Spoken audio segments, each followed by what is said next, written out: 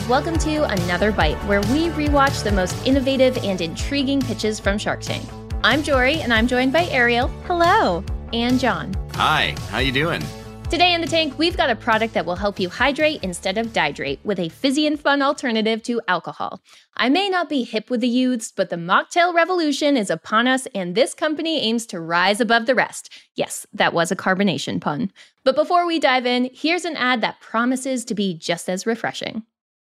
Over 20% of all unicorn startups are using HubSpot, and for good reason. HubSpot's all-in-one platform levels up your sales, software, and support, so you can grow beyond your wildest dreams, boosting leads and ramping up sales along the way.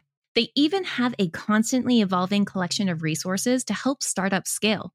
Plus, with the HubSpot for Startups program, you can save up to 90% off your first year. To see if you're eligible to save on HubSpot and take your growth to new heights, visit HubSpot.com/startups.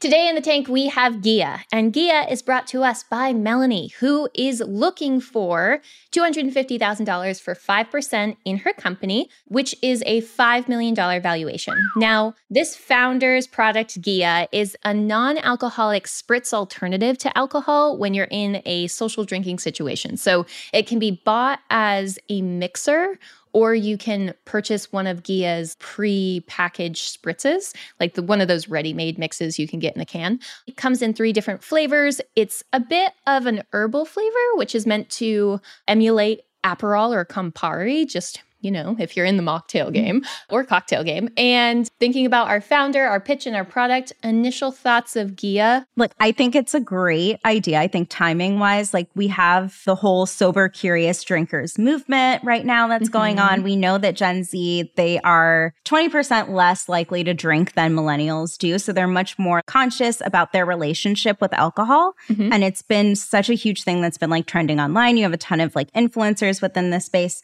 I think the product and packaging is beautiful. Very beautiful. But I don't think it hits the mark for a Gen Z audience, assuming that that's who she's trying to reach. Yeah, it seems targeted for someone older, actually. It looks like a more sophisticated drink. If Gen Z was drinking heavily, they wouldn't be drinking Campari. Campari, you drink when you're like, I don't know, like 35 and like cruising through Italy. Oh my gosh.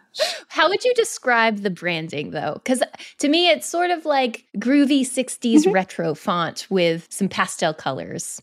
It was a very classy and curated brand is what it felt like. Even down to the founders, like I love how she tried to embody the brand down to her outfit, her haircut. Everything was very intentional in this pitch to try to tie in this idea. But I was curious what era you would market this in, if not the 60s or 70s. Because I know a lot of Gen Z is really into the 80s because of all of like Stranger Things. For sure. I think that probably would have been a better angle for her to lean into. It just feels a bit disjointed for the target audience that she's going for. But what do you guys think? It's not just Gen Z, though. We should be like clear. Like, like it's just all sober drinkers, right? It seems like her audience isn't so targeted as that. She's talking about even just like the nights off that you don't want to drink alcohol. So I'm not even sure she was like at that point of like, this is my target audience and I'm going to market it specifically that way.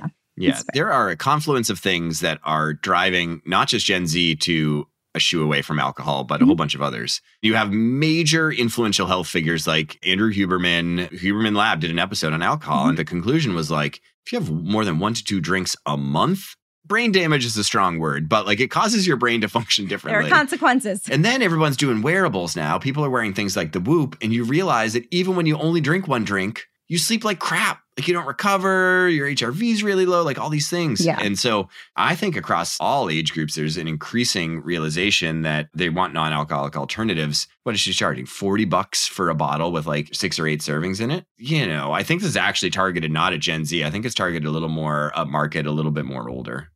I do think it would be in her best interest, though, to at least look at who is the largest representation of that segment, audience. for sure. And try to like smooth her way in as opposed to solving for like an everyman type situation first. I actually think this is a very competitive space. There are a lot of other alternative options like kava drinks. Other like CBD related drinks have become very prevalent on the market for folks that are looking to, again, like have that relaxing feeling without the same detrimental health effects as alcohol does. So I think she's entering a tight space. And there's just also great non-alcoholic. Used to be like the only thing you could get was O'Doul's. And it'd be like, like it's not worth it. Now you can drink like delicious craft IPAs that are non-alcoholic. And you're like, this is incredible. But the point that Ariel made stands, which is like, this is a competitive space and there's going to be a lot of money flowing into it. Every alcohol manufacturer is going to realize they're about to lose a huge amount of market share and they need to produce alternatives. Alcohol marketing and distribution is one of the most competitive markets in the world. And so breaking into it's tough. Yeah. But Jon, we saw that with the seltzer industry when Truly came onto the market and you have like Miller and all these other companies rushing to try to like hop on. That's such a good point. Yep. And just how competitive the space is sort of starts to play out in front of us as we start to unpack the numbers of what's already happening for Ghia. So she mentions that, bottle retails for $38 and her margin is incredible, right? The cost to make is $6.50. But as of her walking on the Shark Tank, her 2022 sales were $2.5 million, 70% of which were online, right? So it's very clear that even though Ghia is just getting started as a company, it's already making a splash in a really big space. She mentioned that the entire business sort of started with a single Instagram post that like went viral. So clearly making a splash in a space that has a lot of eyes on it right now.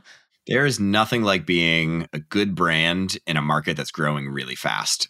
She was projecting sales at 4.5 million. Yeah. Anybody can project sales, though. I'm projecting sales of 4.5 million from the attic next year. Yeah. But she has done a lot of sales. She's done great.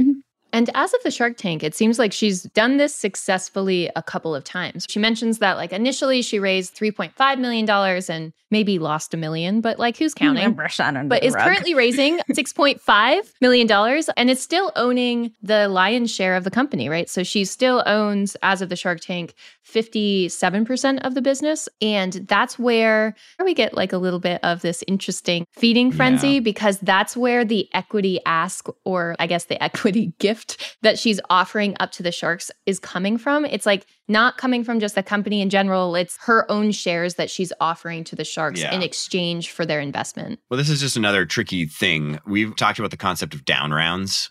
Where you basically say, I've raised a bunch of money from people and they gave me that money in exchange for a percent of my company. You have a problem later if you go and you offer to sell shares of your company to somebody else at a lower valuation, because what it immediately does is it says, hey, that, $10 you gave me is actually now worth only like $7, right? And so that's really complicated. And what she's basically saying here is I'm going to give you more of my equity in order to facilitate that transaction so that the rest of my equity holders are not diluted. I'll be the only one who's diluted by giving the sharks this better deal because I really want a shark involved. Which I think that's such a nice hand to like offer out when like, hey, I'm kind of in a tough spot. You can take it from my shares.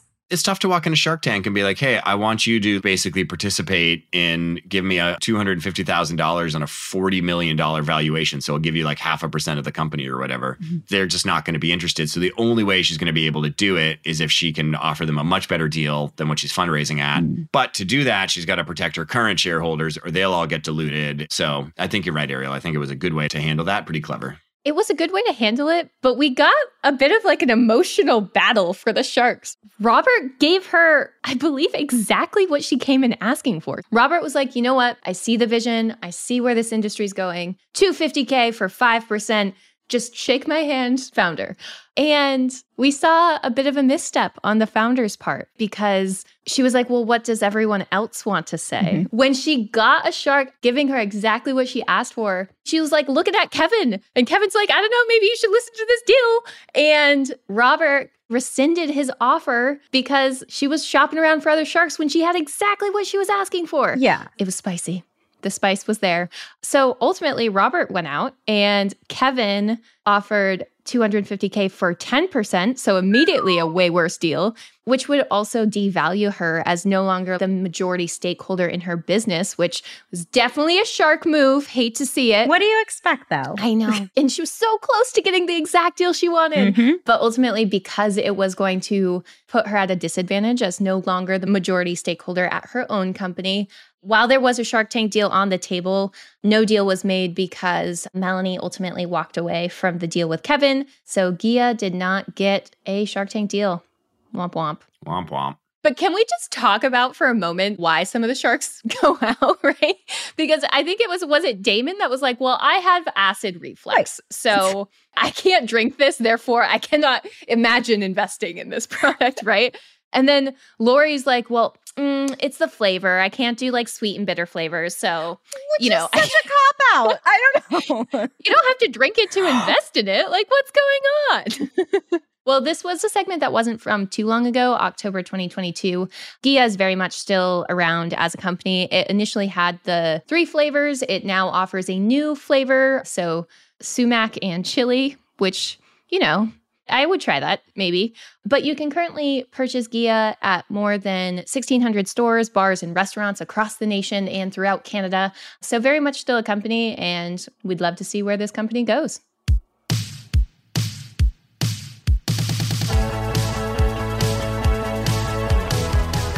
Today's episode was written and produced by the mythical Matthew Brown. Additional support comes from Melanie Romero and editing from Robert Hartwig. If you're a fan of the show, even if you're not a fan of the show, tell a friend. Word of mouth is the best way to support the show. That does it for me. We'll see you next episode here in the tank for another bite.